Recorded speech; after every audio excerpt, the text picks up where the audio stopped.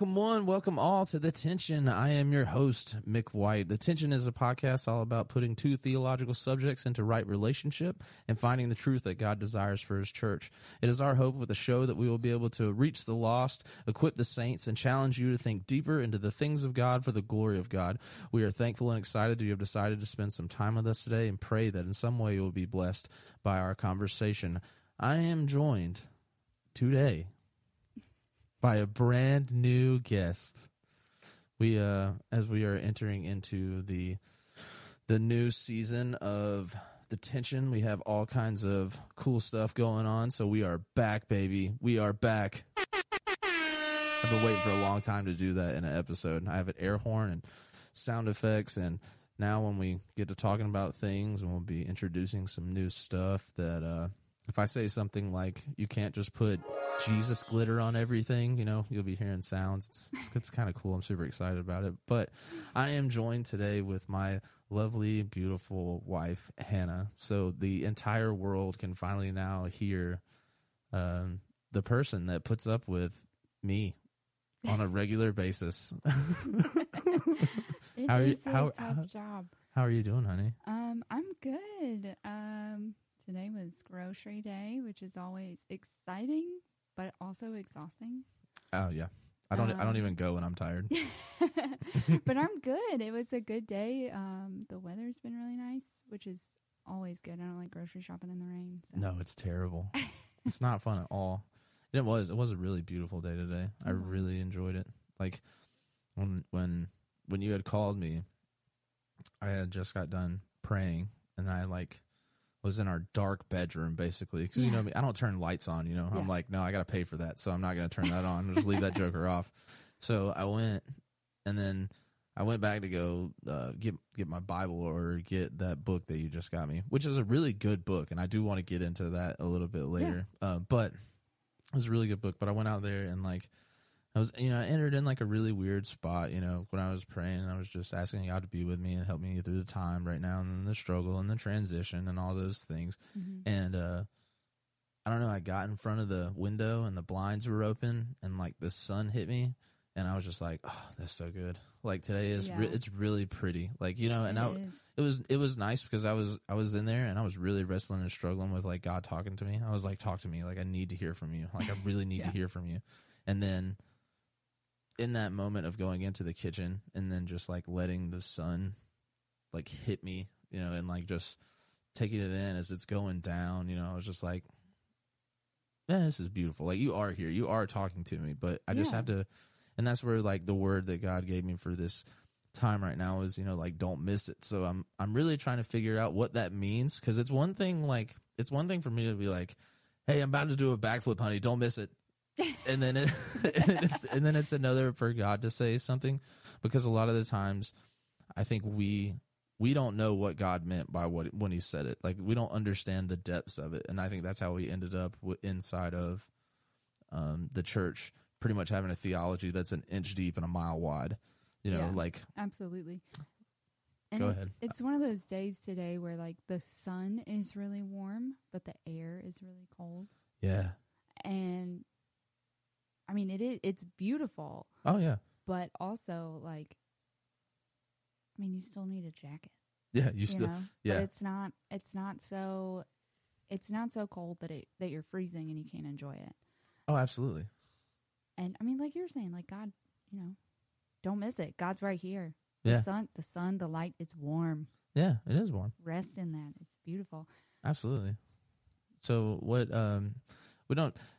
we're entering into this kind of new phase here at Faith Fleshed Out. We've had several new people join our team, which is really cool. And you're one of them. Yeah. And this is your little time to debut. Yeah, your debut, your chance to come out of the shadows, because we've been talking about stuff for a while, but I kind of was waiting for things to really get some sort of formation to them before we really stepped into anything. Right. And it's so funny to me because when Eric and I first started the Tension, we really didn't know what we were doing, and we were just kind of just flying by the seat of our pants. And so now it's like, what are we going to do what are we going to do like next time? And there will still be episodes where Eric comes on and stuff like that and talks, and we have those conversations, but also at the same time too, God has, really spoken to me over this time about like, as Eric transitions into what God has called him to go to, we have this platform. We have the platform. We have potential, and what. And with that, it's going to look a little different. And obviously, we've had God's really blessed our podcast. It's been really cool. I honestly didn't think anyone would listen to it. Yeah, I thought like your mom and maybe like 5 people would care about what anybody had to say. Yeah, like really. And then I asked my mom, and she was like, I listen sometimes, but most of the time I'm so lost in what you're talking about that I get really confused. Yeah, it's a lot of information, and sometimes it can be kind of hard to digest. And Eric has so much knowledge and wisdom to share, and he's so eager to share it. And I mean, we've had people that do listen to it regularly tell us that sometimes they have to listen to an episode 2 or 3 times. But one thing that I have learned sitting under Eric and his teachings and his leadership since we've started going to Cedar Creek about, 15 months ago? Yeah, something like that. I think he made the comment, and I didn't really pick up on it until a little bit later, but like it's the same message every time, but with different words. Yes. And a different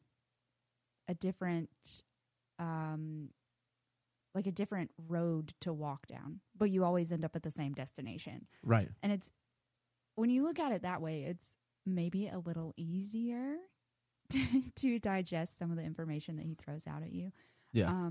But I mean, it's good stuff, and it's helped me to learn and to view things differently and to understand a little better, for sure.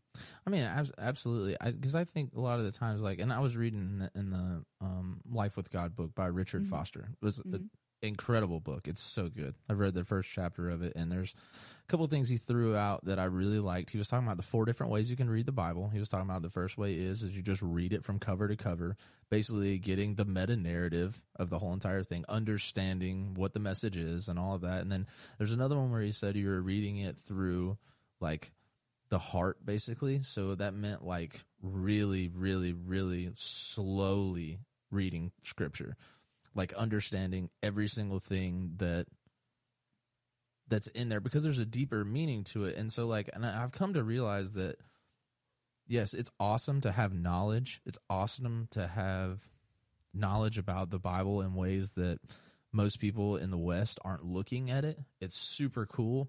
But that is not going to make you have a stronger relationship with God. Right. That's not, it's cool, don't get me wrong, because at the end of the day, when you have that, what happens is when someone tells you something differently, I've heard a lot over the past 15 months in walking with Eric and learning and all those things, in my revisiting conversations about God with other people, whether it be at work or in my life in general, they're kind of I just haven't heard the gospel that way. And to me, I realized it was because I never heard it that way either. So I had to go and actually like dig into it and really trying to, and I'm gonna use the D word, so don't everybody get all up in their feels or anything like that. So here's your warning. Okay, so warning. I was kind of like deconstructing some of the stuff that I have been taught before and taken for granted in a sense, because not paying attention to the cultural context, the narrative, the meta narrative versus the micro narrative, and how that applies, like the way Eric would say it was being like the 13th disciple, like swatting flies, really, really walking the steps with the disciples, thinking about the imagery, painting the picture, trying to understand, and all of that. What is it? I don't know. It looks like a giant fly. Is it a fly? That's a fly? That joker is huge, bro. Golly. It's gone now. I don't know. Yeah, I don't smoke cigarettes anymore, so you can't bum a Newport. But it's opened up my perspective a lot into a new sense of like maybe I missed what was actually going on here. But that, I mean, even in the sense of like preaching not too long ago when I got to like in the text with Jesus calming the storm, you know, like you really spend time with the scriptures and like meditate on them and truly dig into them and not just read them so fast that you're just like, okay, yeah, I got it. But like truly think about it, meditate on it, challenge it, go deeper with it. Like a lot of times we hit surface level and we're okay with the surface level. But then the deep level, then something in life happens that strikes a deeper chord, and you can't, surface level gospel will not penetrate deep level pain. Yeah, absolutely. I mean, like I grew up going to church and being told the gospel. I don't know if I would necessarily call it the gospel, honestly. It was the ABCs of salvation, you know, admit, believe, confess. Oh, have you never heard that? Hey, that's dope. That's dope. I like that. There were even songs. Right. I'm not going to sing. Oh, come on. Come on. People would love to hear that. I think they would. Admit to God you are a sinner. Get it? Believe that Jesus is God's only son. Yeah. See, confess your faith in Jesus as your Savior and Lord forevermore. Oh, I like the little part at the end. We got a little wordy there in the middle, but like it's pretty good though. Yeah. So like that's what I grew up with, and I was like, hold on, wait 1 second. Wait, I have a button for this. Good job, babe. That was so good. Yes. I do expect my Grammy nomination. So, you know, like you hear the acronym and you sing the songs, but like nobody ever explained what that meant. Right. They would just be like ABC, and I'm like, well, okay, elaborate. And they're like, admit, believe, confess. And I'm like, okay, still, I don't like. I feel like there's more. Yeah, right. And well, like the first thing I would ask is like, admit what? Well, it says it in the song, admit to God that you are a sinner. Oh, okay. All right. And then B, believe that Jesus... I wasn't paying attention to the lyrics. I was just really into you singing. B is believe that Jesus is God's son. Right. And then C is confess your faith in Jesus. Okay. So, I mean, yes. I would say also confess your sins, because if you confess your sins, then God is faithful to forgive you of those sins, because that's out of Scripture. Yeah. But whatever. Go ahead. So, I mean, yes, that's the gospel, but also no, that's not the gospel. It's not the full gospel. It's the gospel to a degree. That's what I'm talking about, though. Yeah. And when a lot of the times we get versions of the gospel that we like and we're good. Yeah. But a disciple, we've been over this before on the show, means learner. Mm-hmm. It doesn't mean learned it, like as in you're done. Yeah. Right. Learner means continually learning. Like, yes. Guess what?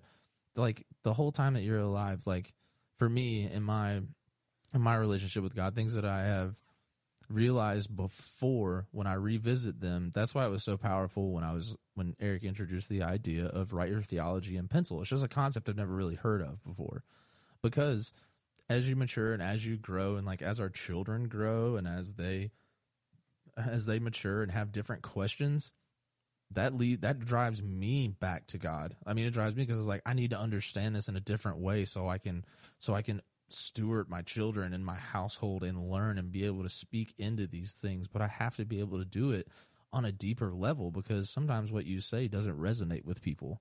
Right. And we can all reach people. We can all reach different people, but it's based upon our relationships with those people. So it's not just this. Like I said, it's not just this surface level thing. Like there is a deeper element to it, and I feel like a lot of people become stagnant in their faith because they just get to a point where they're like, "Oh, I'm good."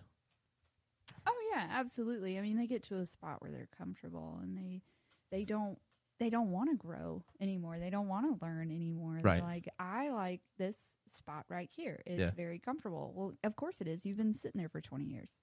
It's broken in. You're good. Yeah. I mean, And a lot of the people that I grew up with in our church, like a lot of the adults were those people. Right. You know, they were like, well, I've been teaching Sunday school, so I have read my Bible in the sense that I know all the Sparks memory verses. Like, okay, but sweet. have you studied what those words mean, or do you just have them memorized and you can tell a kid if he got the memory verse right or not? Right. Because there's a big difference.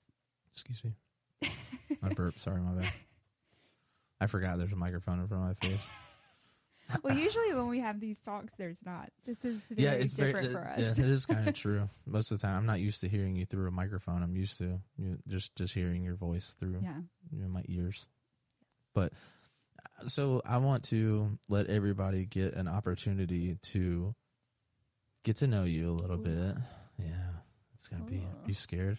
You kind of uneasy? I don't know. I feel like not really. I feel like I'm gonna disappoint people because I'm so boring. I don't think you're boring at all. I think that, in all honesty, you have so much wisdom. It's kind of beautiful for your age. You have a lot. You have a lot of wisdom. It's really cool. Like so there are times where you can. There are times that sometimes you say stuff, and I'm sort of like, I almost want to be like, I mean, my wife is really smart. You are really smart. But also at the same time, too, there's sometimes you say some stuff, and I was like, I look up at God, and I'm like, that had to be you.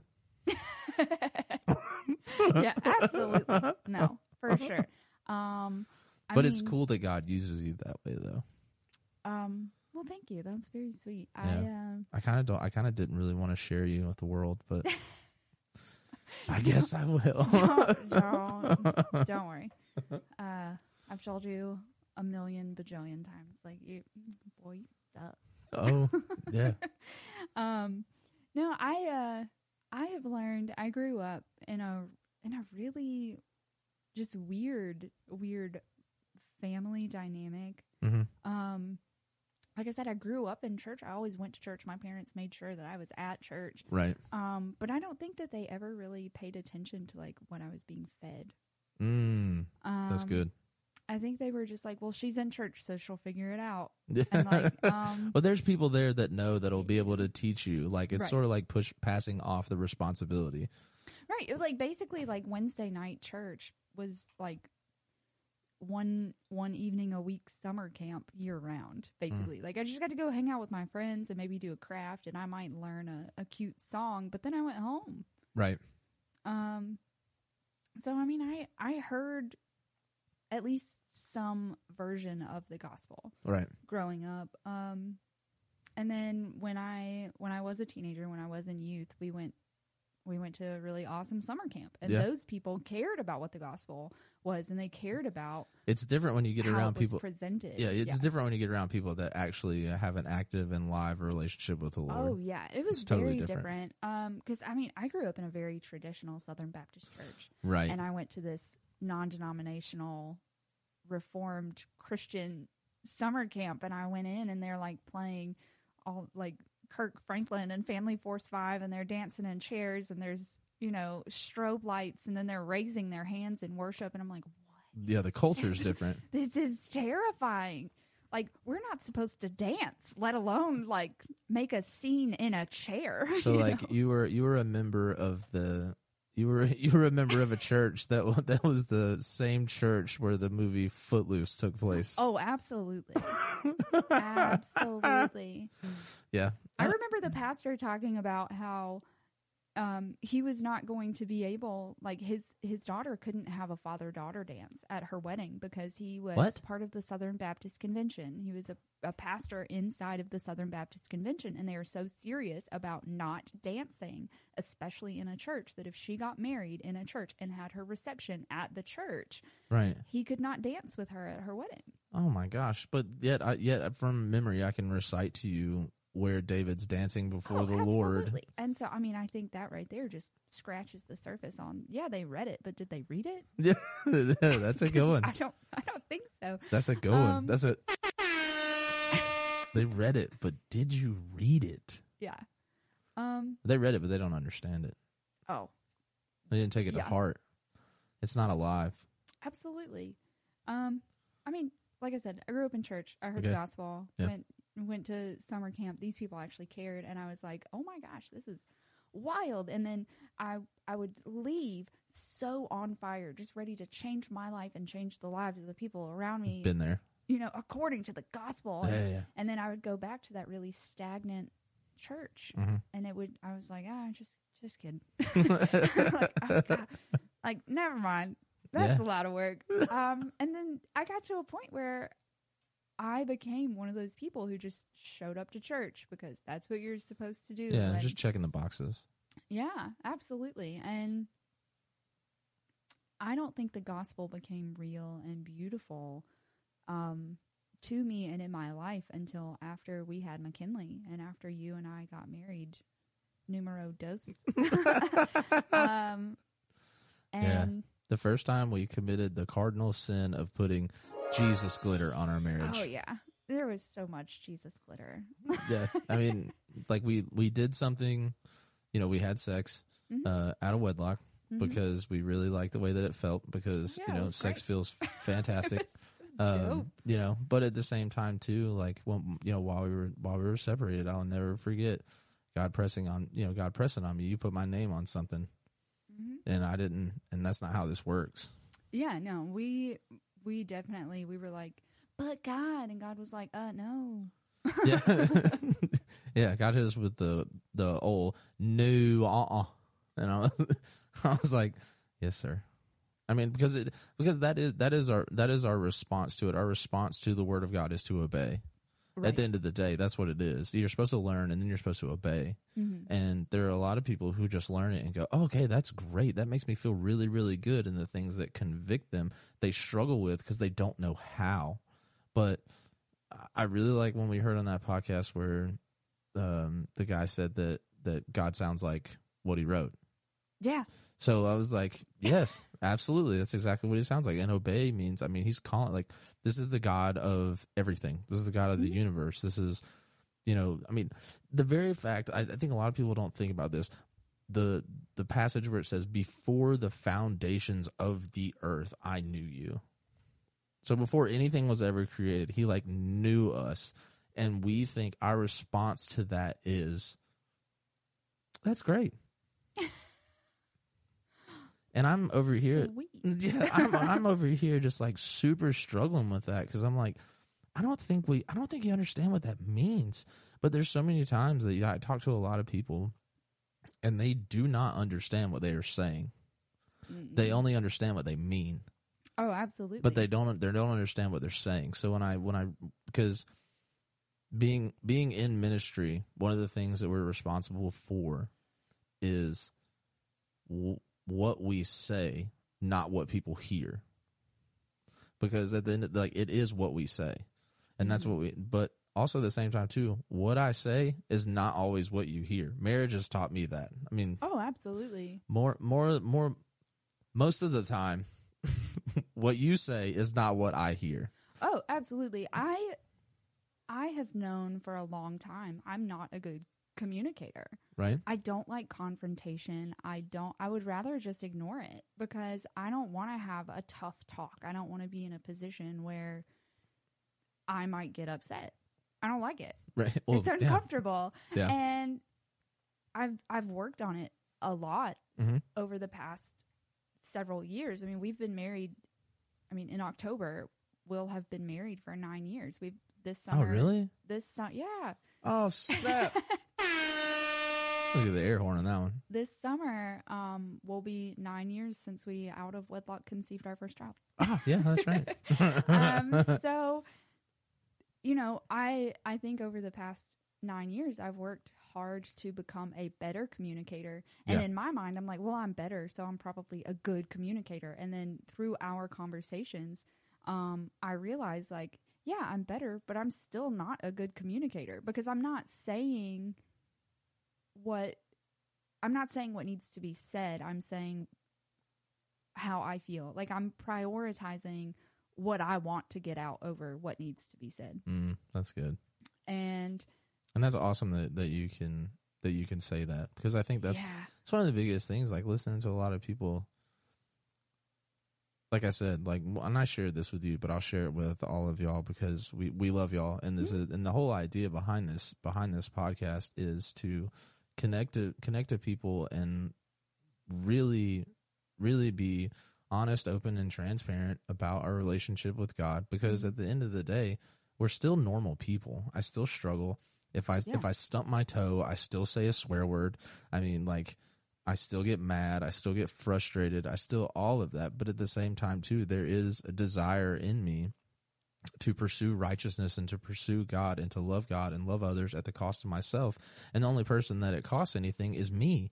So I have to take accountability of that. And I just hear most of the time when I'm talking to people and trying to minister to them, they want me to justify their actions and tell them that they're in the right, when I hear the word over and over and over again in my head, basically saying, like, no one seeks God, not one, like it says in Romans, like, and we we deceive ourselves.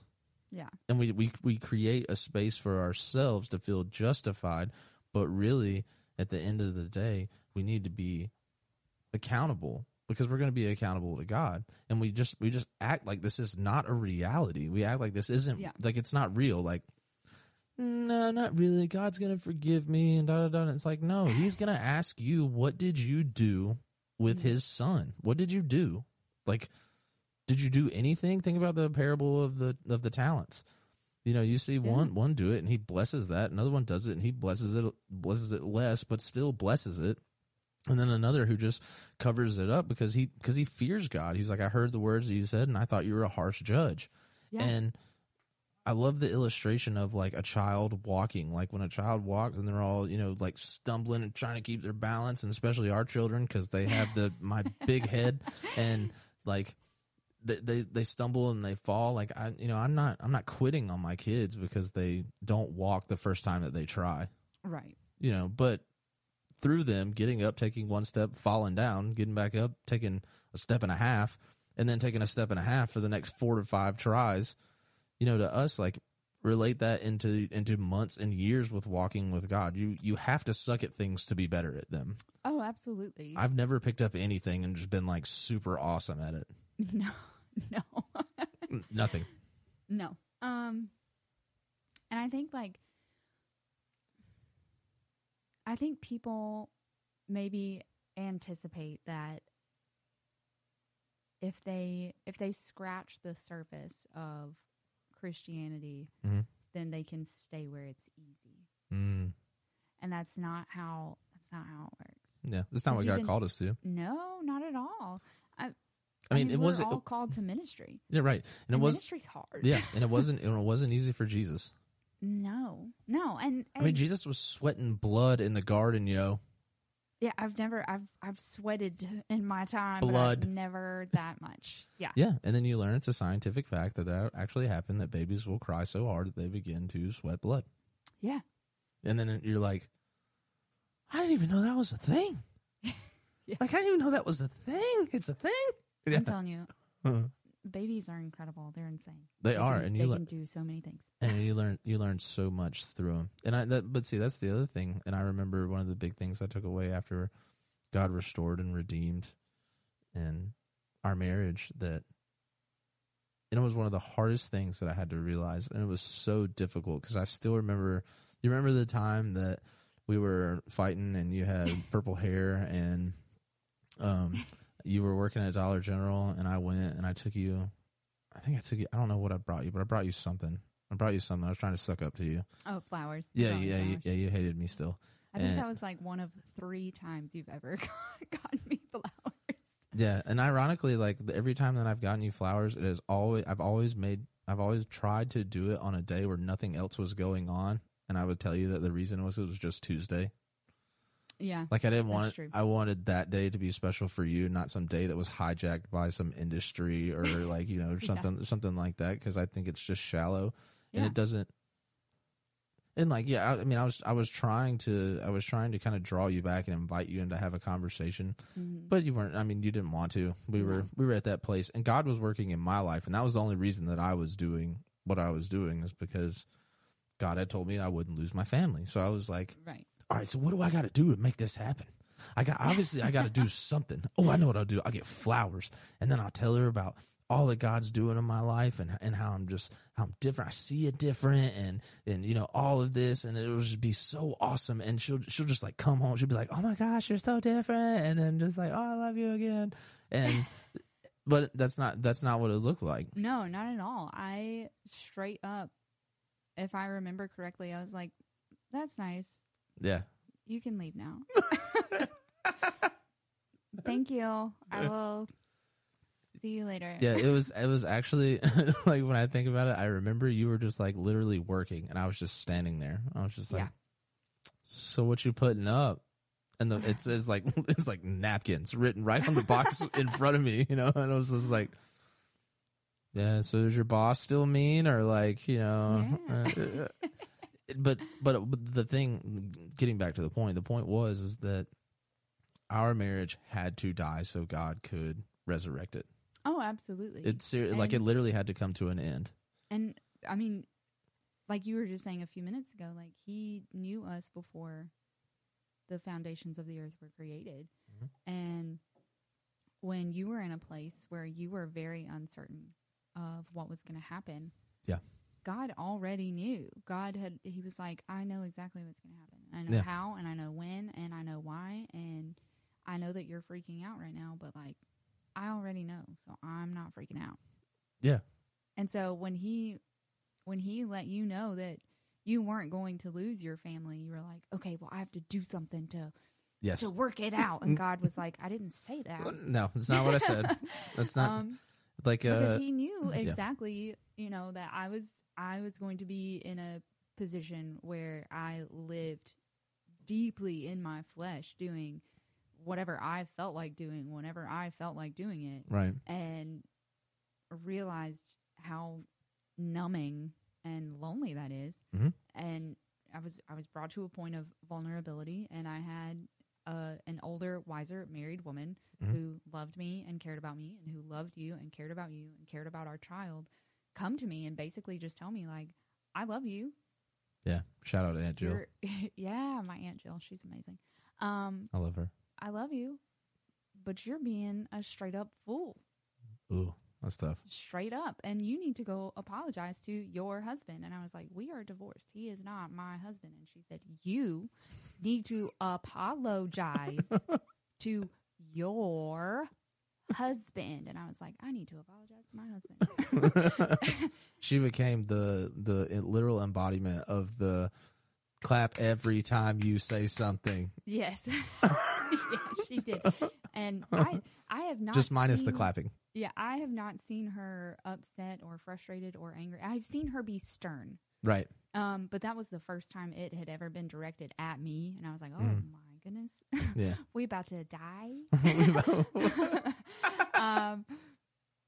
But through that, I didn't even have it in my mind, like, it was not my goal to reconcile our marriage at that moment. Yeah. I mean, I had thought, like, wouldn't it be cute? But, like, I had also thought, like, well, that's dumb. Yeah. Like, why would I do that? Like, I wanted so badly to be out of this because I wanted to do what I wanted to do. And now I'm just, like, I'm daydreaming about it. That's dumb. So, like I said, I had entertained the idea, but I did not think that it was a viable option as far as things went. And then when you told me what you were struggling with at that same time, as far as even wanting to come talk to me so that I could just apologize to you. I wasn't expecting anything from you. You didn't know that. Right. And I didn't want you to talk. Yeah. And I did not tell you that. God did. Yeah. You know, God told you to just listen. Yeah. And you did. And I was able to apologize, and we were able to have a conversation that went really well. Mm-hmm. And I think that was the first conversation that we had ever had. In like a year. Right. Where we didn't leave passive aggressively or with some sort of animosity towards one another. Right. And then the next day we talked again. Mm-hmm. And I was like, oh no, I think I have a crush on my husband. Yeah. And this was, I think this happened. We were legally divorced 8 days earlier. Yeah. It was not long. No. Yeah. It was not long at all. And I've had people ask me, why did it take so long? Why did you wait until the divorce was final? Because we're stubborn. Well, no. Hold on. Oh. I had a recent revelation. So. Oh, wait, hold on. I got a button for this. Hold up, Mick. I love the buttons, y'all. I'm sorry. I hope y'all like them okay. too. I love the buttons. If you don't, you're gonna have to get over it because he does it a lot. Hey, man, God has blessed us, so it's cool. Yes. But yeah, I'm just quit being rude and quit interrupting you. Go ahead, honey. No, I'm you're sorry. fine. So, I've had people ask, like, why did it take you guys so long? Why wait until the divorce was final? Why not, like, stop the divorce process and just stay married? And I don't know. It's just the way it worked out. Yeah. I don't know. Whatever. Yeah. But through your revelation with God resurrecting our marriage, it literally had to die. The divorce had to be finalized in order for us to start anew. And if we had stopped the divorce process, that wouldn't be the situation. And I mean, honestly, like, if you would have told me this like 2 years ago, I would have been like, that is some hyper charismatic, awkward stuff. Like, you're just making stuff up. Nobody said that. But honestly, like, now that I've grown a little bit more, and I've kind of stuck my head out of the cozy little turtle shell. Yeah. And it's not so bad out here. Yeah, I've branched out a little bit. I understand that, like, that's exactly what that is. Yeah. Like, it did have to die. It did have to be resurrected, and it had to be sealed with God's anointing or approval. And the only way that could happen is if our illegitimate marriage was dead. Yeah. So I thought that was kind of beautiful. Well, it is beautiful, and I think what's really cool about it is our daughter vaguely remembers. Yeah. Vaguely remembers. She reminds us every once in a while. Like, we get into this debate every single year about when we're supposed to celebrate our anniversary. Yeah. And because we originally got married on October 25th, and then we got remarried on August 4th. Yes. So there's this really weird spot where we just don't know. So like I'll ask because I always forget. And I'm like, how long have we been together? And you're like, well, if you want to count the first time, it's 9. But if we count the second time, it's 8, right? It's 5. 5? Okay. I go by Margot's age. Okay. For the second one. Okay. That makes sense, I guess. I don't know. I'm not really, like, to me, it's one of those things where I don't really, I try to just. It would be 6 because she's going to be 5 in November. That's right. Yeah. We were together for almost a year before we got pregnant with her. So. Right. 6. Yeah. Okay. So, but to me, I don't ever really, I'm more, I try to pay attention and be more thankful for what I have instead of how long I've had it. Oh, absolutely. You know? And I tend to just count all of it because, like, even though we were divorced, like, we were still together. We were still parenting together. We were still raising a child together. Right. And, I mean, to me, that counts. Yeah, I mean, in a sense. We could do like the people on Reddit. Together 9, married 6. Yeah, you could do that if you wanted to. So let's go back to, so you go to Snowbird, and then you come out of Snowbird, and then come out of Snowbird, and back into the stagnant church, and I'm just like, yeah, you know, like my fire is put out quickly. Oh, absolutely. So like I said, like the gospel was not made beautiful to me until after we got married the second time, right? And just not being shunned. You know, I stepped into a church and nobody was like, whore, stone her. They were like, oh my gosh, that's Mick's wife. That's awesome. Yeah. And like, we weren't even married. No. Yet. Like we were dating and raising McKinley, but like everybody was like, no, you're Mick's wife. Mm-hmm. Like, I don't care if you guys got divorced, you're Mick's wife. And I was like, I mean, technically, yeah, I guess. I don't know. Yeah. Like one time I had paperwork. Yeah, like somebody was like, according to scripture, you are his wife, and I was Right. like, I mean, that's all I need. Yeah, and it was cool. It was cool with us, and I think that I don't know. It's just beautiful, and that's the one encouragement that I definitely want to give to everybody out there, that it doesn't have to look the way that you want it to look, and you're really only hurting yourself when you're demanding that God make it look the way that you want it to look. Oh, absolutely. The only person that you're letting down is you. I have cooked many a batch of brownies that have been ugly, but they taste so good. They was dope though.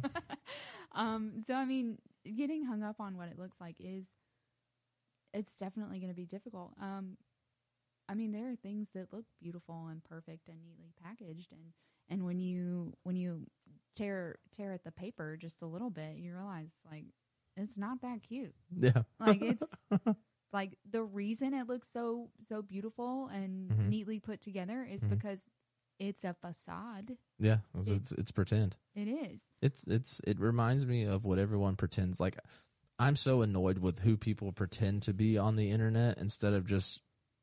I think that's why there's such an awesome and open, overwhelming, like, welcoming for people who are willing to be like, yeah, I'm not perfect. Yeah, no. And people are like, yes, say it again. No. Wait, I have a button for this too. Oh my gosh. One more time for the people in the back. Yeah, I'm not perfect. Yeah, like you No. need to hear that. I'm human too. But that's what that's what connects us, though. That's what connects. Absolutely.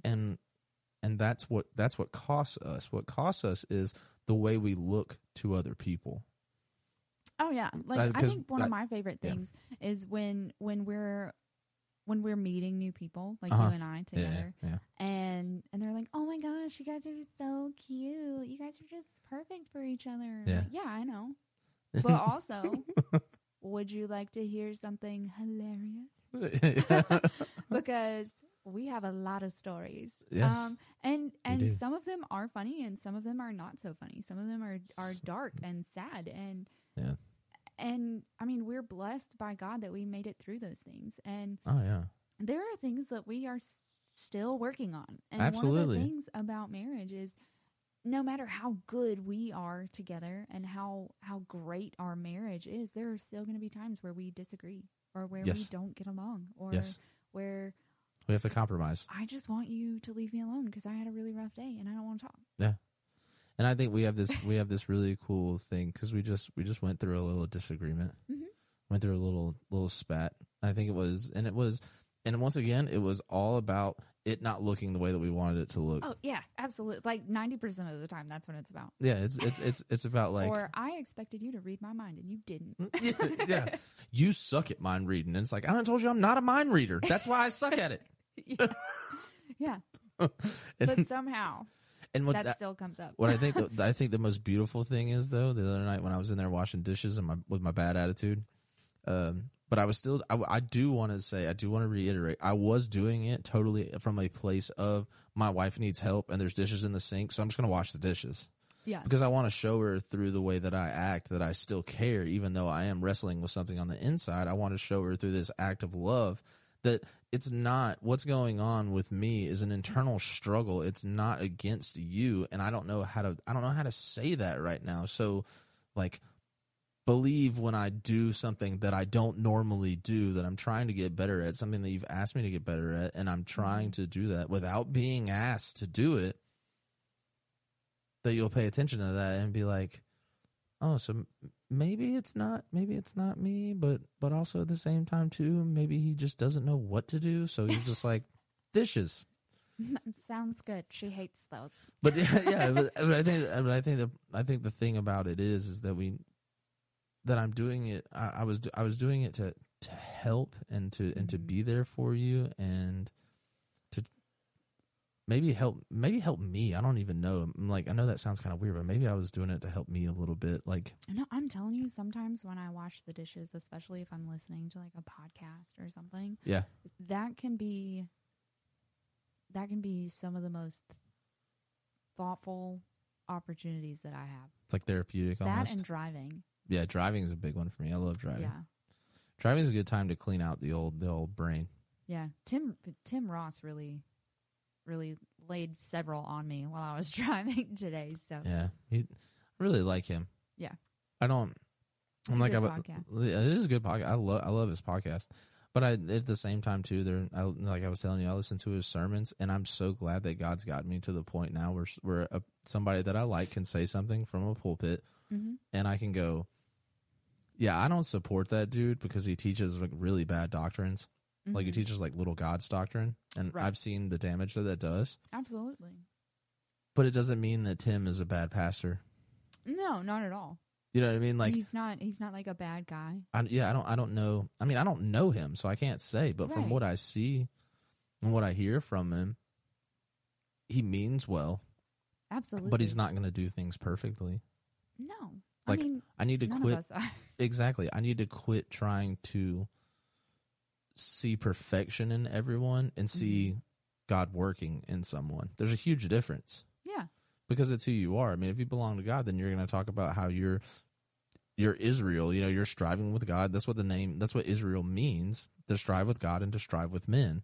So if that's it, then you're trying to bring things together. You're being a peacemaker. You're not trying to deceive someone for financial gain or anything like that, or trying to get them to put you on a pedestal to make you their arbiter of truth, you know, because he is proclaiming God, and he's doing it in a way that's drawing people closer to God. It reminds me of the passage where the disciples see other people doing things in Jesus' name, and they're like, "Hey, boss, we need to go shut that down, because we'll shut it down. I'll shut it down." And Jesus is like, No. They're not against me. They're not against me. So once again, we can't get caught up in how it looks. So where does that leave us in your story? In my story,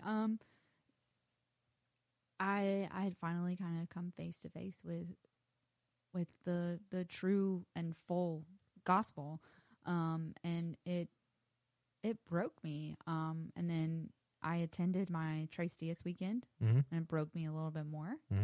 And I realized that, like, a lot of the stuff that I had been taught, while it was true, I had never walked it out. I had never seen anybody else walk it out. You didn't know what it looked like. I did not know what it looked like, and I have spent the last several years trying to figure it out. Right. Because, I mean, in the grand scheme of things, that was only 4 or 5 years ago. Yeah. Yes. So I mean, so. I'm still, and even after that, we left that church because of a lot of things. But some major which I do want to get into, but I think maybe on a different episode. Yeah.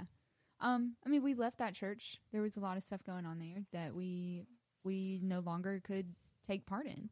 Yes. And so then that really jacked me up. It was hard. And then I felt like I was back at square one, you know, having that fire suffocated out of me by the really, really boring church.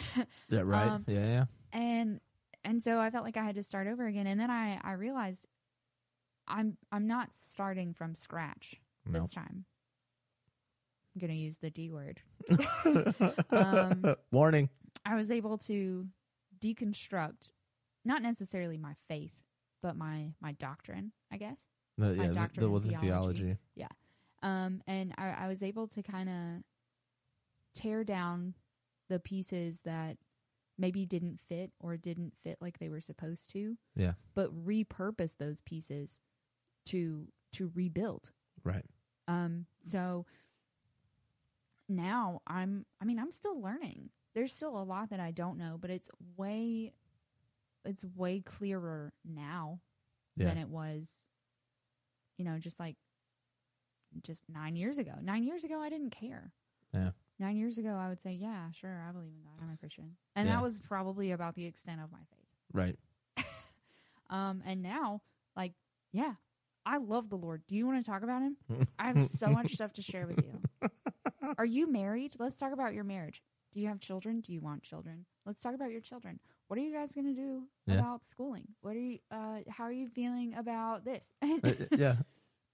I mean, you know, that's the stuff that I like to get into, and a lot of people don't want to talk about those things. No, what I can tell you that they do not want to talk about it. So, I got, you know, Mick and I, we got married young. You and I. Sorry, I was talking to the audience and not to you. That's okay. They're important too. Y'all matter yes, too, man. Absolutely. I mean, we got married young. You were 26 and I was 20. And oh yeah, we had our first kid. That was a long time ago. Yeah. We had our first kid when just a couple of weeks before my 21st birthday. Yep. And you had just turned 27. Yeah. And I mean, we weren't teen parents or anything like that, but we still got started pretty young. Yeah. And then, especially after we got married the second time, we just kept having kids. We did. So, you know, now there's 3 of them. Yeah. And there are 3 of them. I'm 28 with 3 kids, and a lot of women my age don't have kids. Yeah. Or they might have 1 kid. Yeah. Or if they have several kids, it's with several men.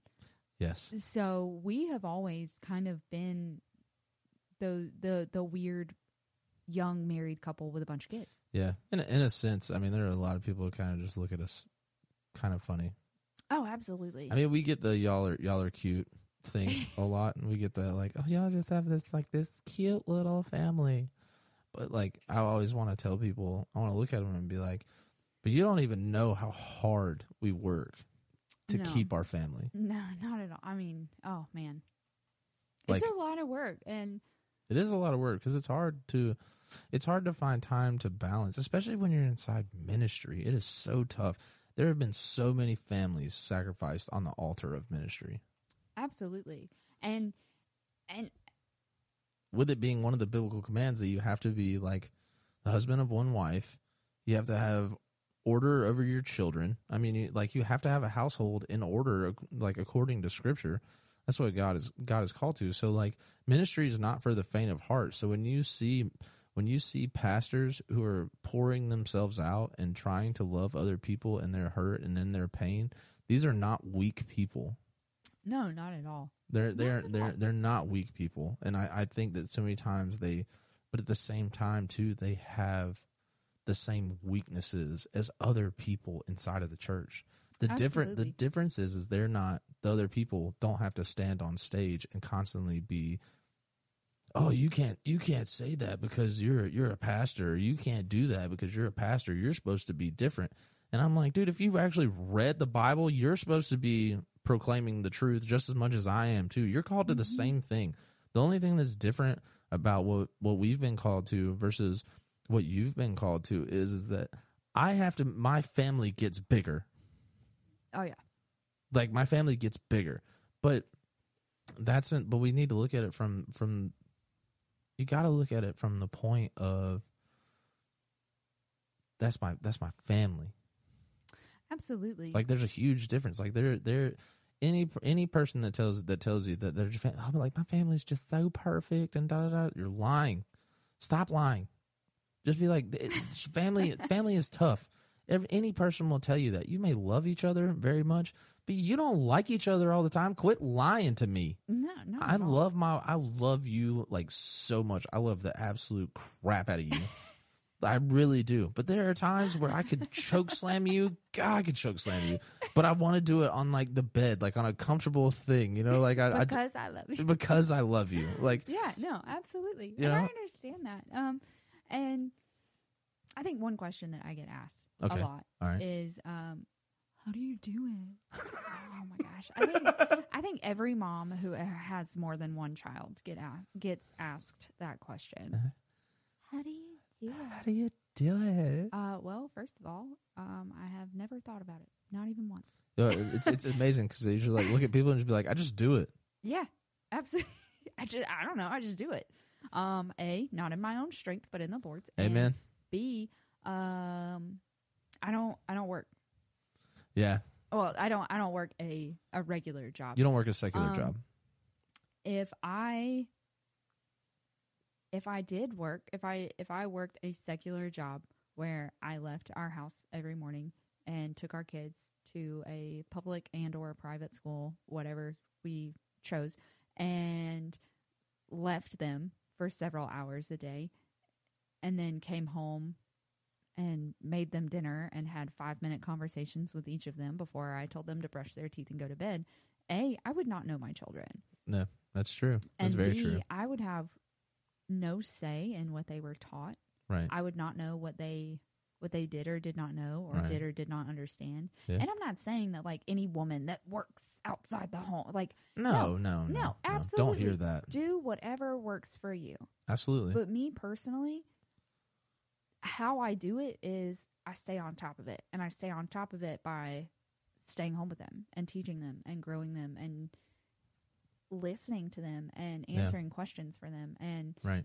it is hard. It's exhausting. Oh, yeah. I mean, Margot, just last week? Why? Oh, that was driving me nuts, yo. And then she goes, I just ask why because I wheedle. And I was like, dadgummit, there you go again with your cuteness. Like about the time that you want to like just I don't know. like, yeah, I mean, you just want to answer and just be like, I don't know. And she just says like the most adorable thing. And you're like, you precious little child. Why do you do this to me? Right. It's like an emotional roller coaster with you. And I think the only reason that she was able to go ahead and give you that answer was because we spend... the statement, but yeah. Oh, yes. I apologize. That's okay. We spend enough time with our kids that like they know that we're human. They know that we get frustrated. They know when we're tired. They know when we don't feel good or when we're just not in a good mood in general. Yeah. And I think she could tell you were getting frustrated, and she was like, look, here's why I'm asking. Okay. Yeah. I'm not just making stuff up. Yeah. Like, I want to know why, because I'm little and I don't know yet, and I need you to teach me because that's your job. Right. And with that right there, like, I don't know how as a parent, and if you don't have kids, I can't explain it to you. Like, I just can't. There's this thing that absolutely, like, even last night when we were talking to, I'm not going to say his name because I'm going to protect him, but like, even in talking to him, where he was like, well, I've seen into it a little bit, so I kind of understand it. I don't tell people because it's rude, it's kind of rude, but I'm like, dude, you think you know. You have an observation of a reality, but you do not know. The only way you can know is if you live it. Oh, absolutely. Because it's one thing to be around children. It's another thing when they never go away. Yes. Like that. Those are two different things. Yes, absolutely. And it reminds me of the conversation that I had with my half brother, who shout out James Michael, who just had his baby. I think maybe 7 or 8 months ago now, maybe a little bit longer than that. I'm so sorry. We don't know, but I mean, we have the same dad but different moms, and our dad has struggled with drug addiction for both of our entire lives. Like, I don't think either of us have ever... Truly heartbreaking. It is, but neither of us have ever known him before drugs. I mean, it's been... That's crazy. Yeah. I don't know what my dad looks like without, pre-drugs. I don't know. I've never seen it. I've seen him sober, which is great. Praise the Lord. Yeah, amen. He's doing great. But I always struggled with both of my brothers just forgiving him so easily and just being like, oh, yeah, it's fine. Glad to have you back around. And I was like, I don't understand that. Like, how? Yeah. No, I'm not. Nope. And I was pretty firm on my boundaries regarding my dad for a while. And both of my brothers had a hard time understanding my position. Right.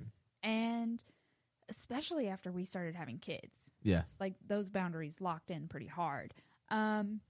because I didn't want our kids to be exposed to something, or I didn't want our kids to be put in front of something and then be disappointed later on. And I wanted them to know that I love them enough to protect them from something that does not have to hurt them. Right. So after, hold on, wait, say that again. I love them enough to protect them from something that does not have to hurt them. That's good. Thank you. That's a good one.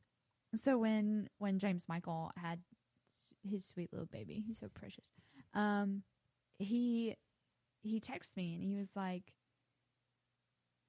Is this what you always felt like? I was like, what are you talking about? And he was like, I do not understand how I can love my son so much.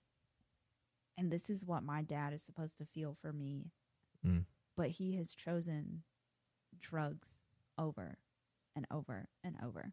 And I'm like, yeah, I know. And he's like, oh, that ticks me off. I'm like, yeah, I know. I know. And I'm so glad that you are finally in a spot where you know too. Right. And I mean, that's what I think of when people are like, I mean, I kind of know. No. Yeah. Let me tell you a story. Right. And I mean, it's definitely an experience type thing. Oh yeah. I mean, it especially coming from a place where like neither of us wanted kids. No. Ew. Like I remember when we were negotiating our relationship. That's what I think about, on the back deck at my parents' house. And we were talking. We weren't even dating. No, we weren't dating. We both It was kind of like a hypothetical. Yeah, we just sort of like bonded because we'd both come out of engagements that blew up. And we were like, I was like, man, chicks suck. And you were like, they sure do. We're awful. We're awful. And then dudes are gross too.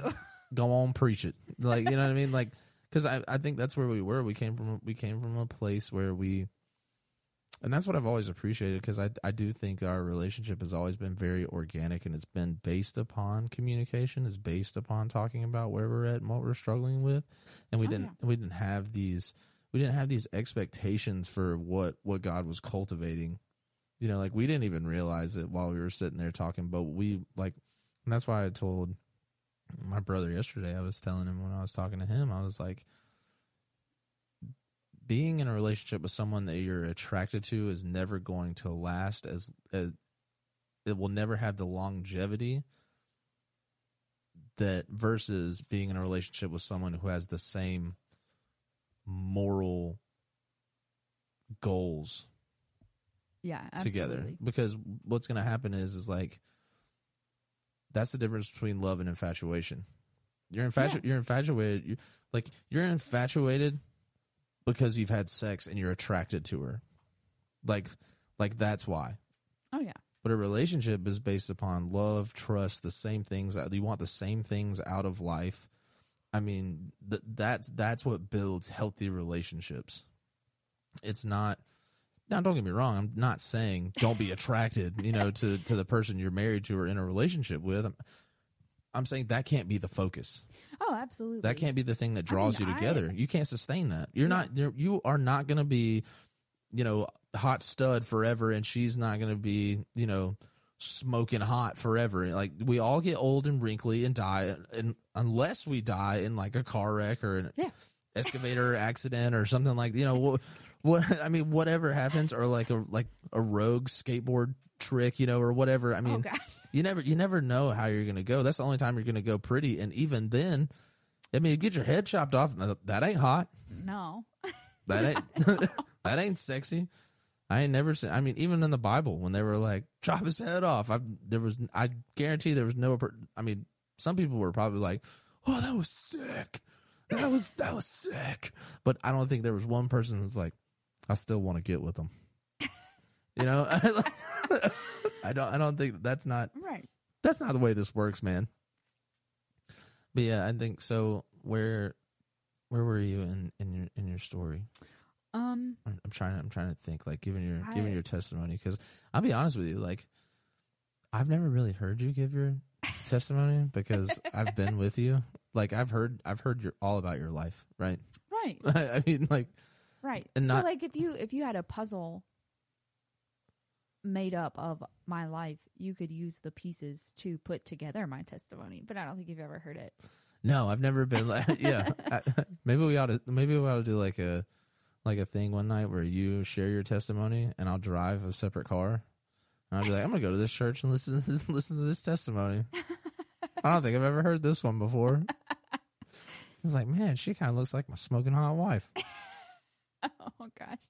I think I had pretty much wrapped it up. I mean, I had to take apart some of the things that I had been taught and kind of change them around. There were some pieces I had to throw out, and there were some pieces that I kind of had to maybe cut into the right length or width or whatever to put it back on the foundation right. that had been built. So I did deconstruct, but I used the materials from the deconstruction to reconstruct. Yeah, because I don't think, I mean, that's probably one of the biggest things that I think about is if someone teaches you a bad doctrine and you can't find it in the Bible, then you throw out the bad doctrine and the bad teacher. You don't throw out the Bible. Right, absolutely. Like I don't understand how people get to this point where we're like, well, it doesn't make sense to me. Well, and so what I have noticed, there's a lot of people that I went to high school with. Yeah. Who, I mean, like in high school, they came at me because I was not as Christian as they were, and now here we are in ministry working together and trying to do our best and trying to grow in knowledge and wisdom, and they're like, F Jesus. And I'm like, what happened to you? What? And what I've come to realize, just through observation, is sometimes it is hurt from the church, whether it be bad doctrine or manipulative teachers or manipulative people or something like that. I mean, which is totally understandable. But which is people being people. Yeah, absolutely. I mean, they should strive to do better. Yes. But they are human. Yes. And they are, I don't know, deceitfully wicked. Yeah. Oh. I wonder who said that. I think I've read it somewhere before. If you remember the book, let me know. Okay. I'll definitely tell you. I think I have like 13 copies on the bookshelf. That's too many copies. So what I've noticed is that they use that hurt or that manipulation or whatever it is that happened, if it did happen, they use that as a license to, like you said, throw out the Bible, because they start to pick apart different areas. Yeah. Like, oh, well, that guy lied to me and hurt me, and he's not supposed to do that according to the Bible. Yeah. So obviously he's a liar. Yeah. And also right here in the Bible, it says that this is a sin, and I don't like that that's a sin. So I'm going to just rip that out real fast. Yeah. Also it says that I should be doing this, but I don't want to do that. Yeah. So no. So instead of taking, the wood that maybe the termites got into and ripping that out and throwing it out, they've just burned the whole house down. They Zach Bagans the house. Just the whole thing call the excavator in, and all I want is a jar of dirt. That's all I want from the remains of this. A jar of dirt. So I don't know, and I see that, and it breaks my heart. Yeah. And those are the people who you can't bring a Bible to them and point to specific verses and go, that's what you're doing, and it says not to do that, and that's what you're supposed to do, and you're not doing that. Right. Because if they have renounced their faith, they don't care. Yes. And B, they've already been hurt by people like you. Yeah. And they're not going to listen. Yes. What you have to do in those situations is you have to live out the gospel in spite of them. Mm-hmm. and let them see it. Mm-hmm. You have to continue to love those people Mm-hmm. right where they are. Mm-hmm. So when the girl that I went to high school with posts memes of Jesus in a slutty nun costume, instead of getting mad and ripping her a new one, the next time she posts something about how she needs positive vibes and all that stuff because she's struggling with something, I can reach out to her and let her know that, I'm thinking about her. Well, I think the one of you can reach out to her and all that. I would say that my advice would be to say, I'm going to pray for you. Oh, absolutely. I don't send good vibes. Are you kidding me? Well, I send good vibes upstairs. Yeah. Like, I've tried to understand this. It's like, I need good vibes. What is a vibration going to do? Good vibration. Yeah, that's what I mean. I'm dreaming of good vibration. I'm going to start sending people the link to that song. Here's a pretty good one. I like this one. This is what you asked for, right? But I don't think I've understood that, because I think at the idea, at the core of it, that's what they're saying. Because deep down inside, there's no way that you look at all of this and don't. I mean, now don't be wrong. There are people who say, that don't believe in God. They're atheists who don't believe in God, which is their choice to do that and all those things. But at the end of the day, I'm still going to drive it back home to, you're not accountable for what they believe. God's not going to hold you accountable for what they believe. God's going to hold you accountable for what you did with his son. Absolutely. That's what he's going to do. So yes, and I think that right now, especially in these times, consistency is key. Consistency is key. And right. I think it's John 14:27 where Jesus says, "Peace I leave to you, not as the world leaves, but I leave to you. Don't worry, don't be afraid, because I have overcome the world." Mm-hmm. So we're talking about peace that surpasses the creation. That's an eternal peace. It's the peace that passes all understanding. And I was praying for that earlier, but when I got to there, it was so funny. When I got to there, I went outside. I took Sniper outside, and I saw birds flying. When I called you, I was like, "Are you somewhere like in an aviary? There's so many birds." But there was a bunch of birds around. There was a beautiful sunset, and I was just soaking all that in, that creation testifying to God. And I'm like, here's the world spinning. I don't feel it, but it's doing it. Mm-hmm. Here's the sun giving this awesome heat to counter this cold breeze. And it's just, and there's beautiful display of God taking care of the birds. And here I am thinking that God doesn't hear me. Right. And what I'm starting to realize is like, that's your own understanding.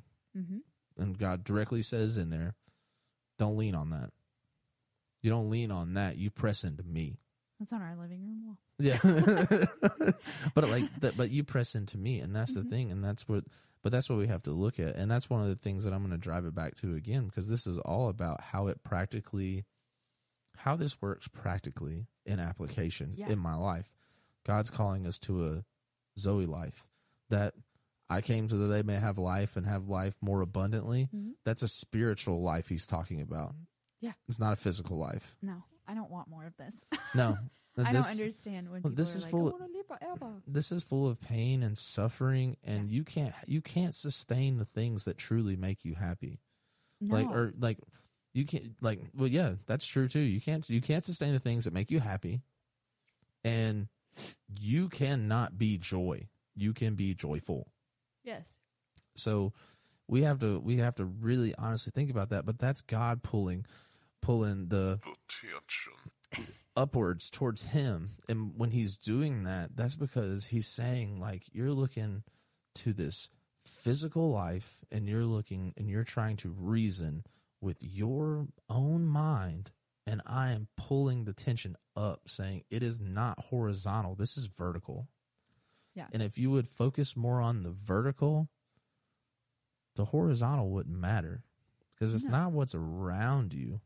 It's about who you're connected to. Absolutely.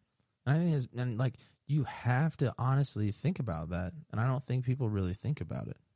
I think people get more like, it's like when we first, and it's weird because I'm like you. I have memories of as a child of going to a Methodist church. So they're sort of, I mean, I don't remember enough to know exactly, but the dude buddy wore the robe like a judge, and the choir sang. We all stood there. You didn't sway. You opened. You turned to the page, and you sang the song. And that's what happened. Then you sat down, and the dude talked, and then you got out of there. And then when you go to the charismatic side of church, like in the charismatic church that I was a part of, that was founded, and when we went there, like people raise their hands, people cry, people kicking their shoes off. Yeah, I'm talking about like coming to the altar. Like sometimes there wouldn't even be preaching because the worship, just the Spirit will get to moving in there, and you just be at the altar and people be praying and worshiping and all that. And I think that that becomes really attractive because it is the antidote to the traditionalism that they have been, that did not fill an eternal need that they had. But then God so graciously showed me as I was reading his word, it is beautiful how people express themselves here. It is beautiful that they are not afraid to cry and be in pain, be where they really are. Yeah, they're not concerned at all. They're with not tradition. they're not concerned with that, and it is absolutely beautiful. And then somebody gets up there and says something that is directly contradicting what the Bible says, and I'm like, bro, what? I'm like, dude, this is a straight L. This is a straight L. Like, I got so frustrated in that church sometimes because I would listen. Dude buddy would read 2 passages of scripture, start preaching it, and then he would say something completely and totally contradicting verses 12 and 13. And I'm like, dude, if you'd have read 10 more verses. And then it was story hour. Yeah, and then it was about how this other dude did this wonderful thing and da-da-da. Like, dude, that's great. That's wonderful. But if this is about a relationship with God, then yes, his story matters, but that's not truly going to help me grow. That's not going to challenge me in what I believe and really encourage me to flesh out my faith. All you're doing is telling me what this dude did, but you're not telling me anything about, like, I like when they give you the stories about how they persevered and stuff like that, but like that's why I love scripture so much, because you watch Peter, like when Peter in Acts, awesome. First sermon this dude gives, 3,000 people get saved. Yeah. That's incredible. That's awesome. That's a God thing. That's not Peter. That's a God thing. Because when Peter does stuff, Peter cuts people's ears off. Peter denies Jesus.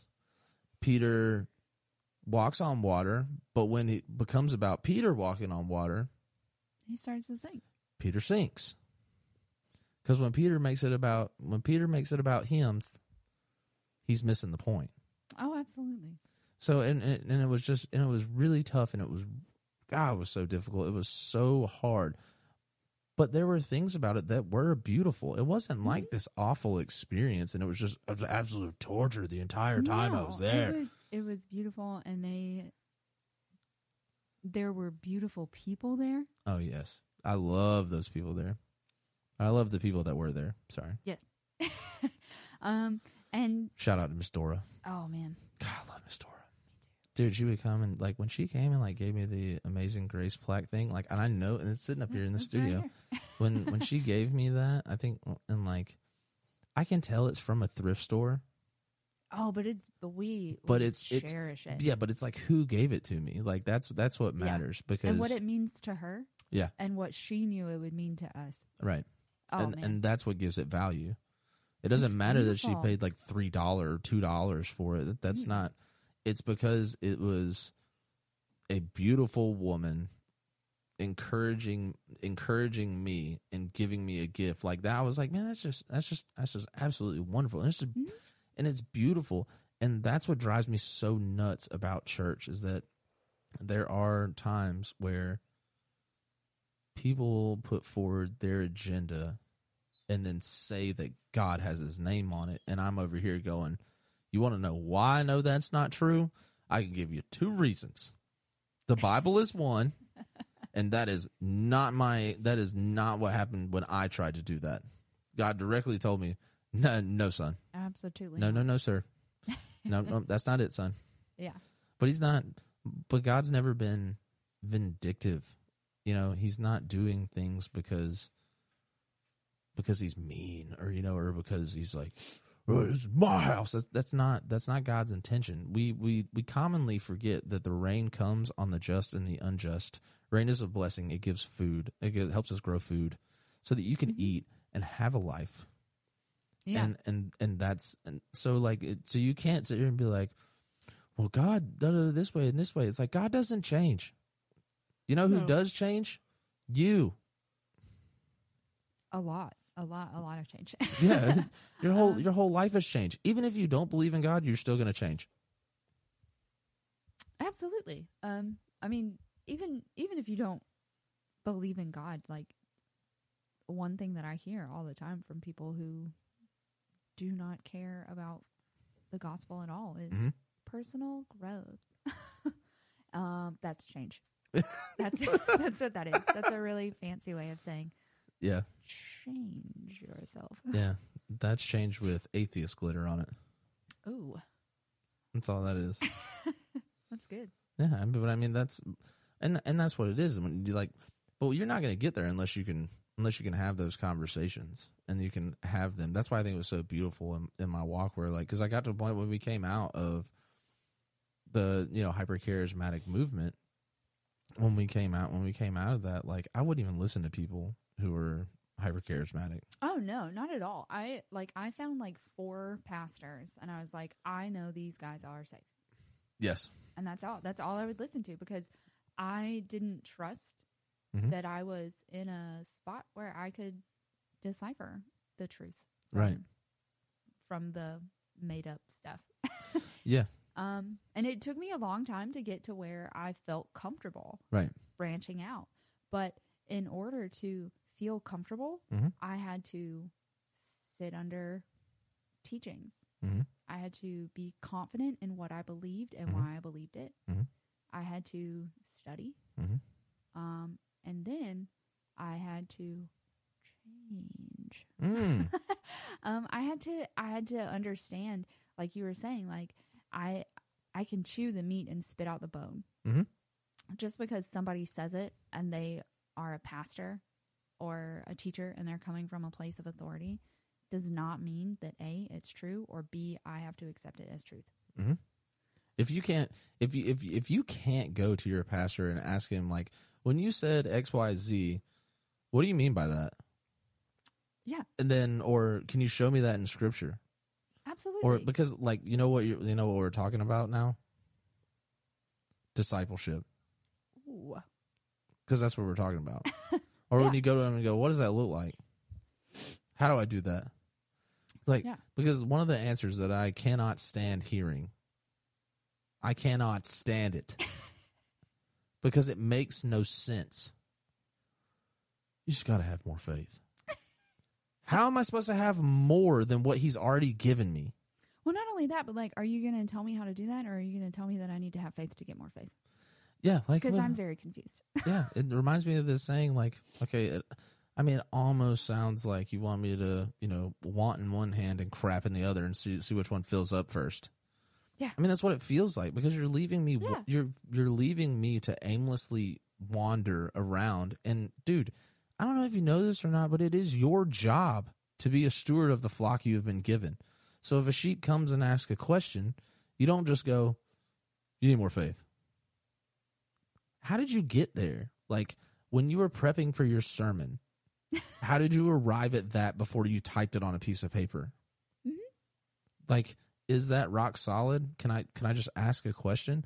Now, at the same time, too, a lot of people don't want to say, I don't know. Yeah.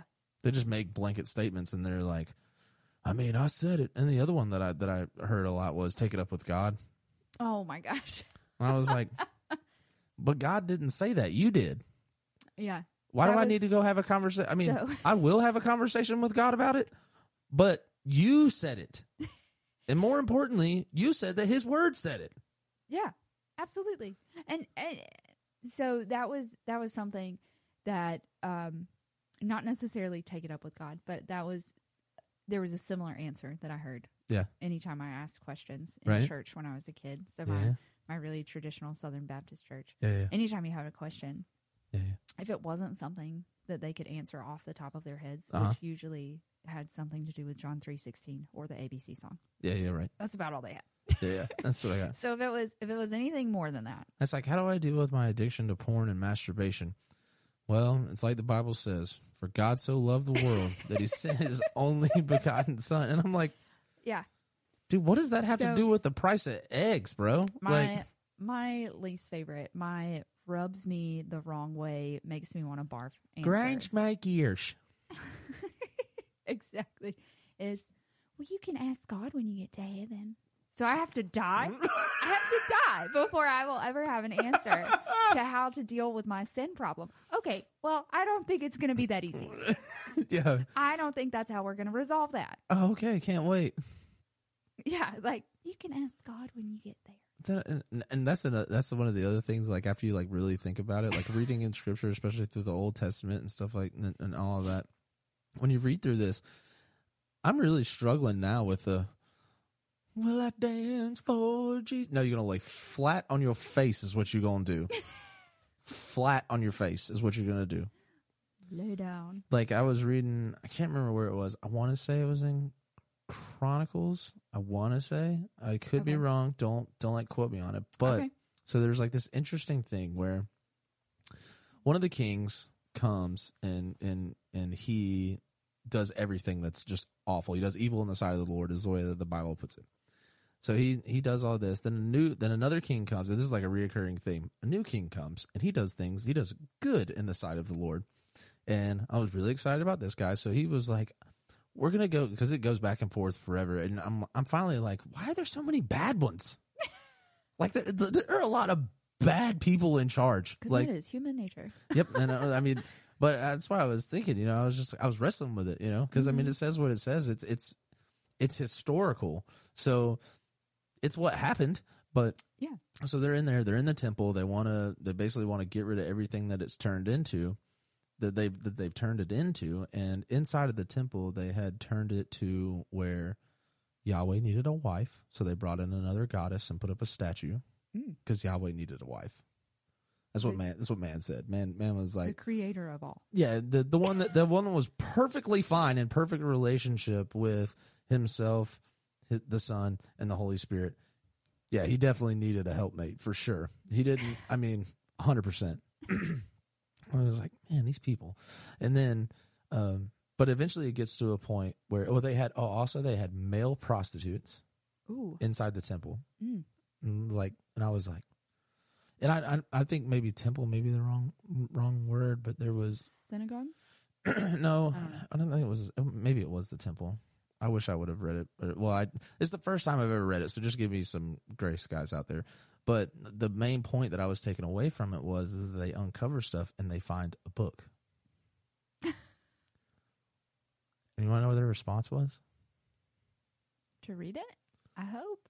No, well, their first response was, "There's a book." Did you know there was a book? I didn't know there was a book.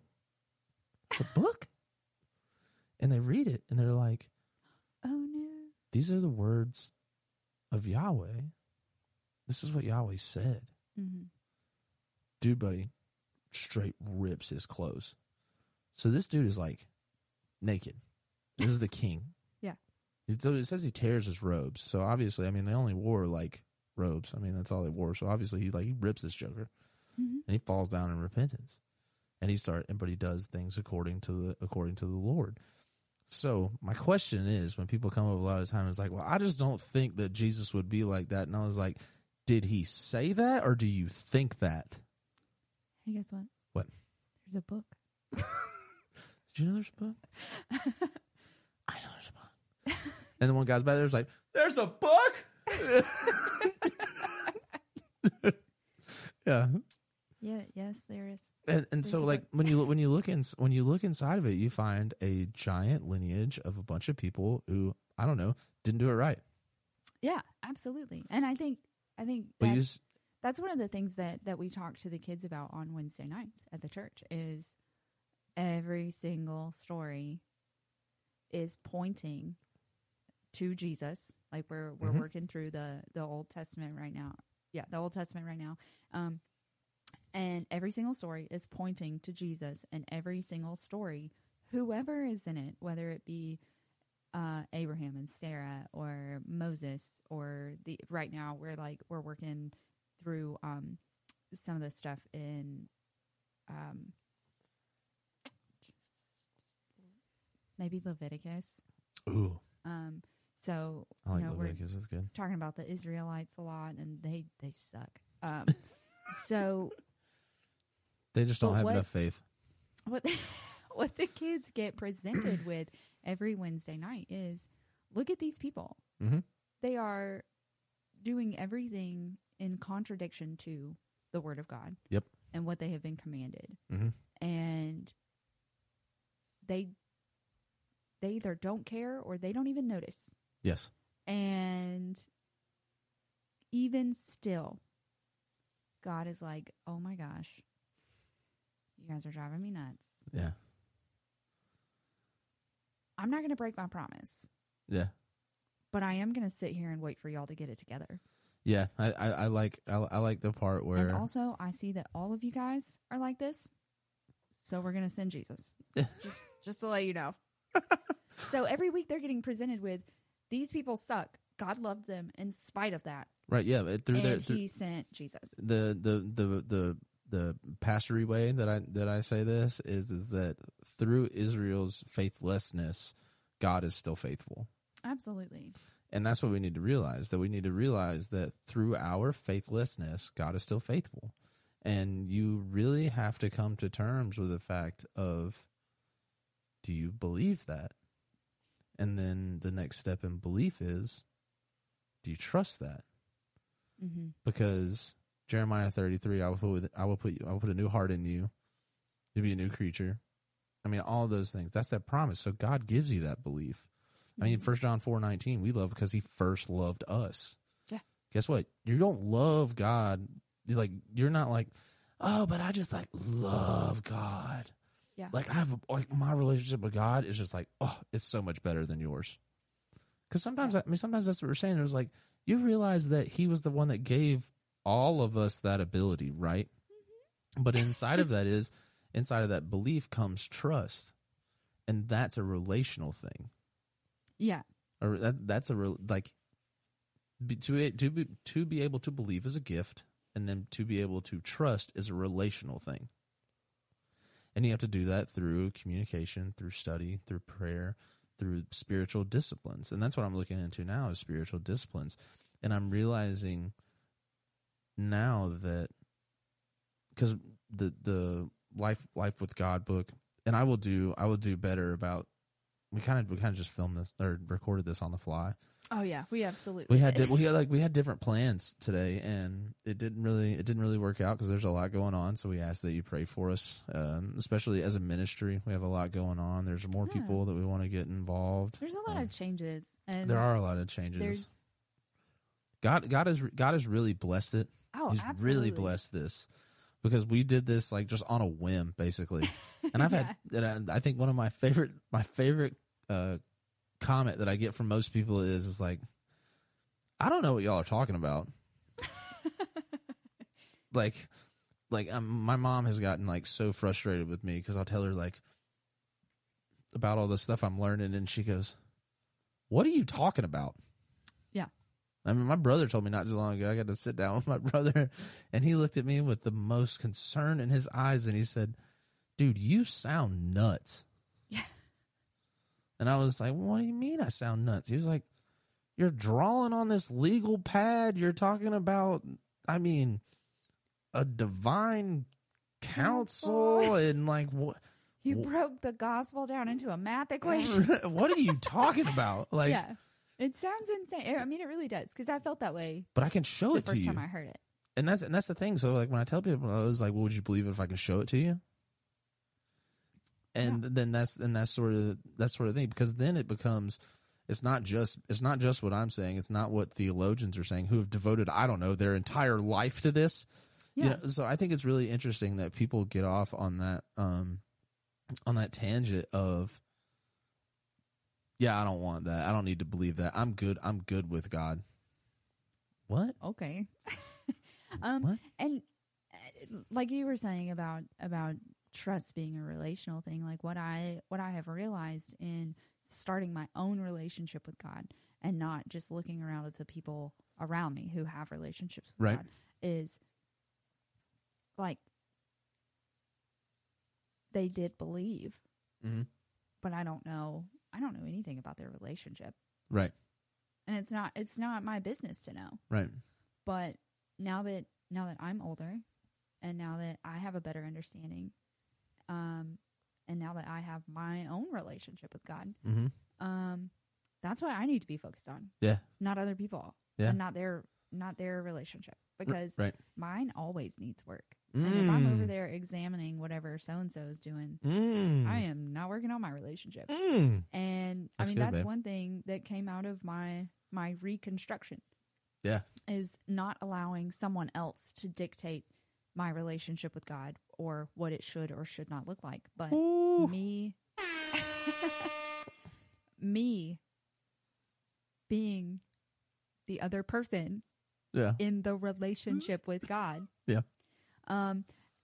And I mean that's where I am now. I'm still growing. I'm still learning. I'm still doing stuff. Like you said today, this was like a on the fly kind of thing. This is not what we had planned, and that's okay. You know, and I'm gonna give you props. I'm gonna gas you up a little bit. I'm gonna gas you up. Oh gosh. It's because I love you, though. Don't do it. And I want other people to love you too. So in getting ready to do this one or whatever, it didn't really like work out the way that we had planned it to work out. Right. And you were so quick to be like, I'm sorry that it didn't work out the way that you thought it was going to work out.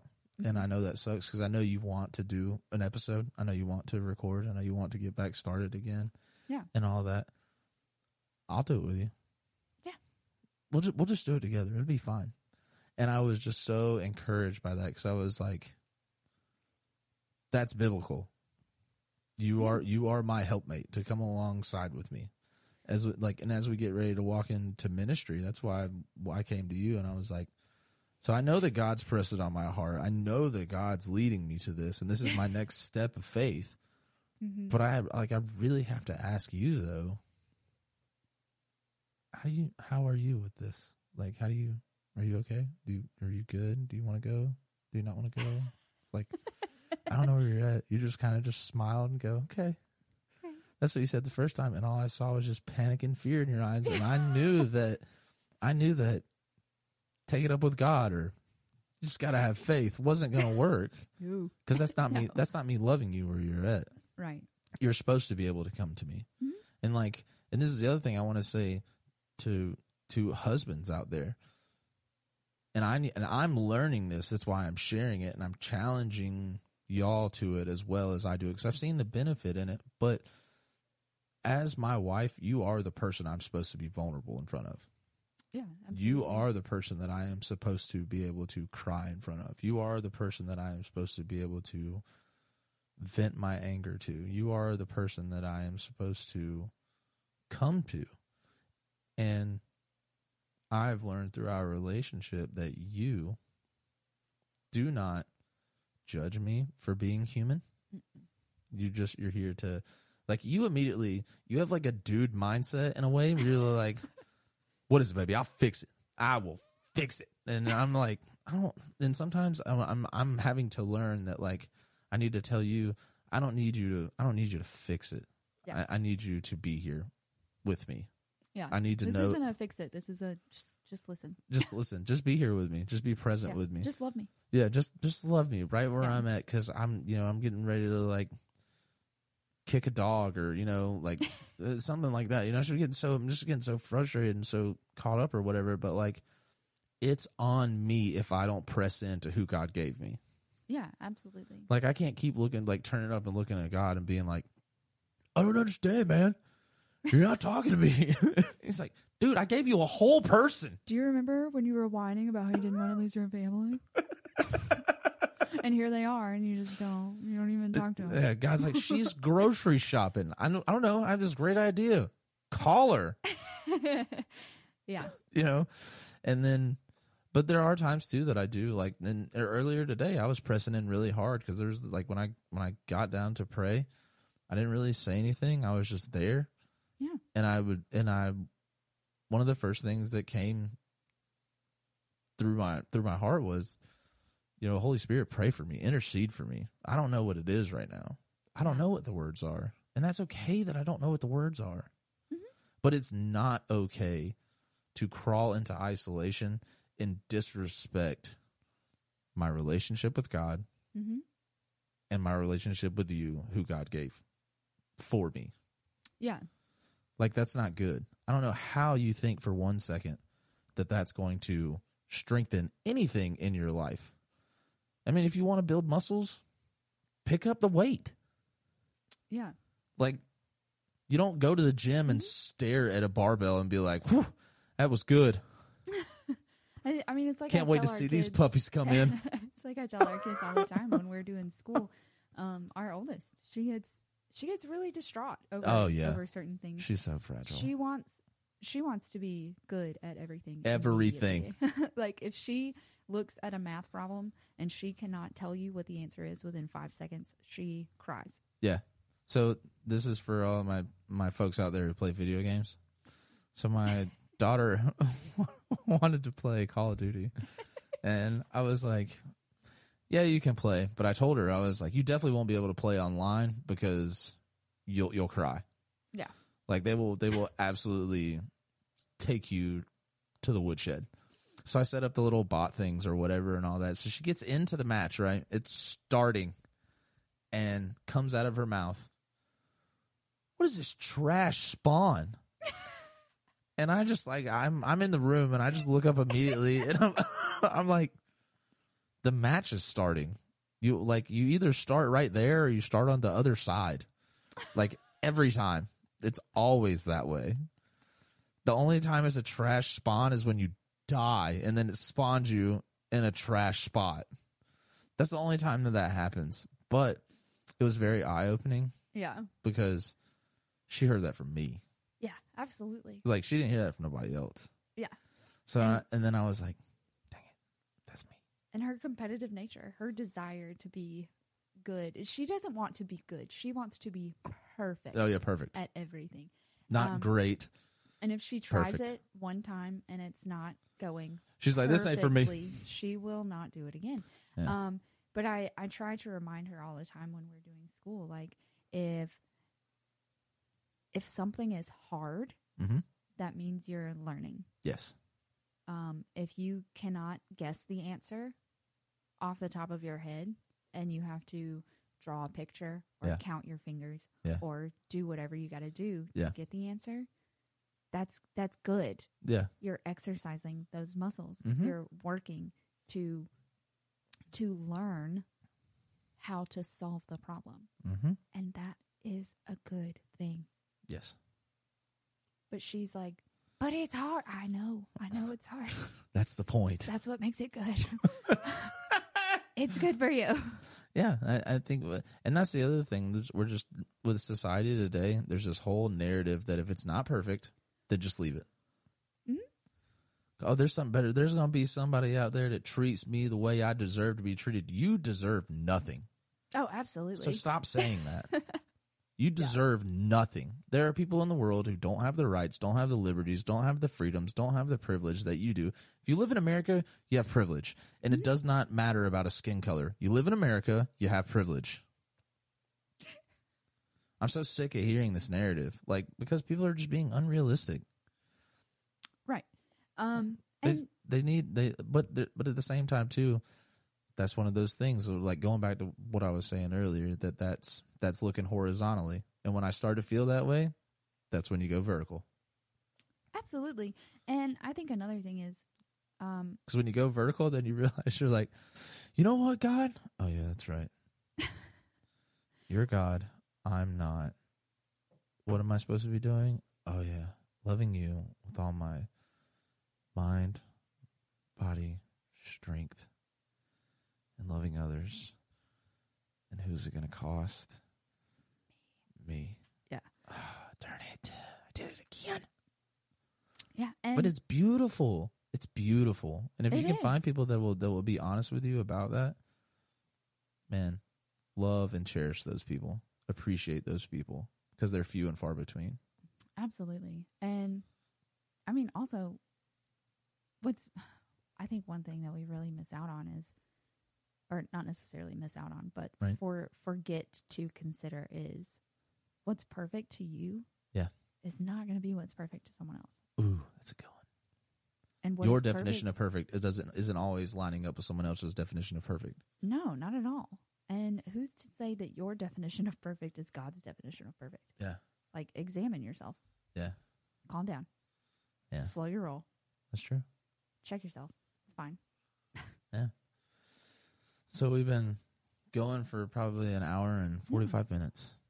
So It's awesome. I think it's really cool. I'm super excited to get back in. These are the conversations we have at the kitchen table. They are. And we Love were it. like, we'll just record them and put them out there so somebody else can listen. And one person, I really hope that someone listens to this, but when they listen to it, they are challenged by it, but they can go and be like, okay, honey, so I heard on this podcast and they got me, they convicted me, but I want you to hear this. Yeah. Because I want to work together. I want to work with you. And Yeah, absolutely. and I'm willing to take accountability of where I'm at in our relationship if you are too. Absolutely. And we are big fans of marriage. Yeah. Big fans of love. Love marriage. And if something that we have said or shared or whatever has resonated with you or has helped you or whatever, like, that's awesome. Absolutely. I mean, these are the conversations that Mick and I have all the time, and our kids are like, "Oh my gosh, you guys are so bored." Like, Yeah. and that's fine. The kids got a new rule: no mushy kissing. Yeah, we're not allowed to kiss anymore when they're around. We're allowed to kiss. We can't mushy kiss. I don't even know But what that means. I need Margot to define the parameters of a mushy kiss. I'm not sure. I think they got that from Bluey. And I'll tell her no promises. But I mean, these are conversations that we enjoy having, and we hope that you guys enjoyed being a part of it. And we hope that you share it with your spouse or with your married friends or with a random neighbor that you know that just seems grumpy all the time. I don't know. Yeah. So all right. So I'm gonna do this. This will be really cool. I'm gonna let you read our outro. Oh gosh. I'm gonna let you be the one who does it. Okay. So once again, I guess my final takeaway is when it comes to for not tearing at the seams of the bride, what can we take away from this conversation to build each other up? And that is be honest. Be you, because everybody else is already taken. But Was that on your MySpace? yeah, I read the quote somewhere, so I'm not taking credit for it, but the statement is true. Right. And the idea is that struggle unites us, but nobody knows what you got going on until you tell people what's going on. Yeah, absolutely. Nobody's a mind reader. Nope. All right. Well, we thank you for joining us today on the podcast. We hope that you have taken away information that will help you challenge what you believe for the benefit of growing in our walk with God. If you would like to support this ministry, you can join us on Patreon at patreon.com/faithfleshedout. Follow us on Facebook, Instagram, and Twitter at faithfleshedout, all one word. If you have any questions or comments or want to get involved, you can contact us at our email, faithfleshedout@gmail.com. Once again, thank you for joining us, and we love you guys. Say bye, Mick. Bye, Mick. See y'all next time.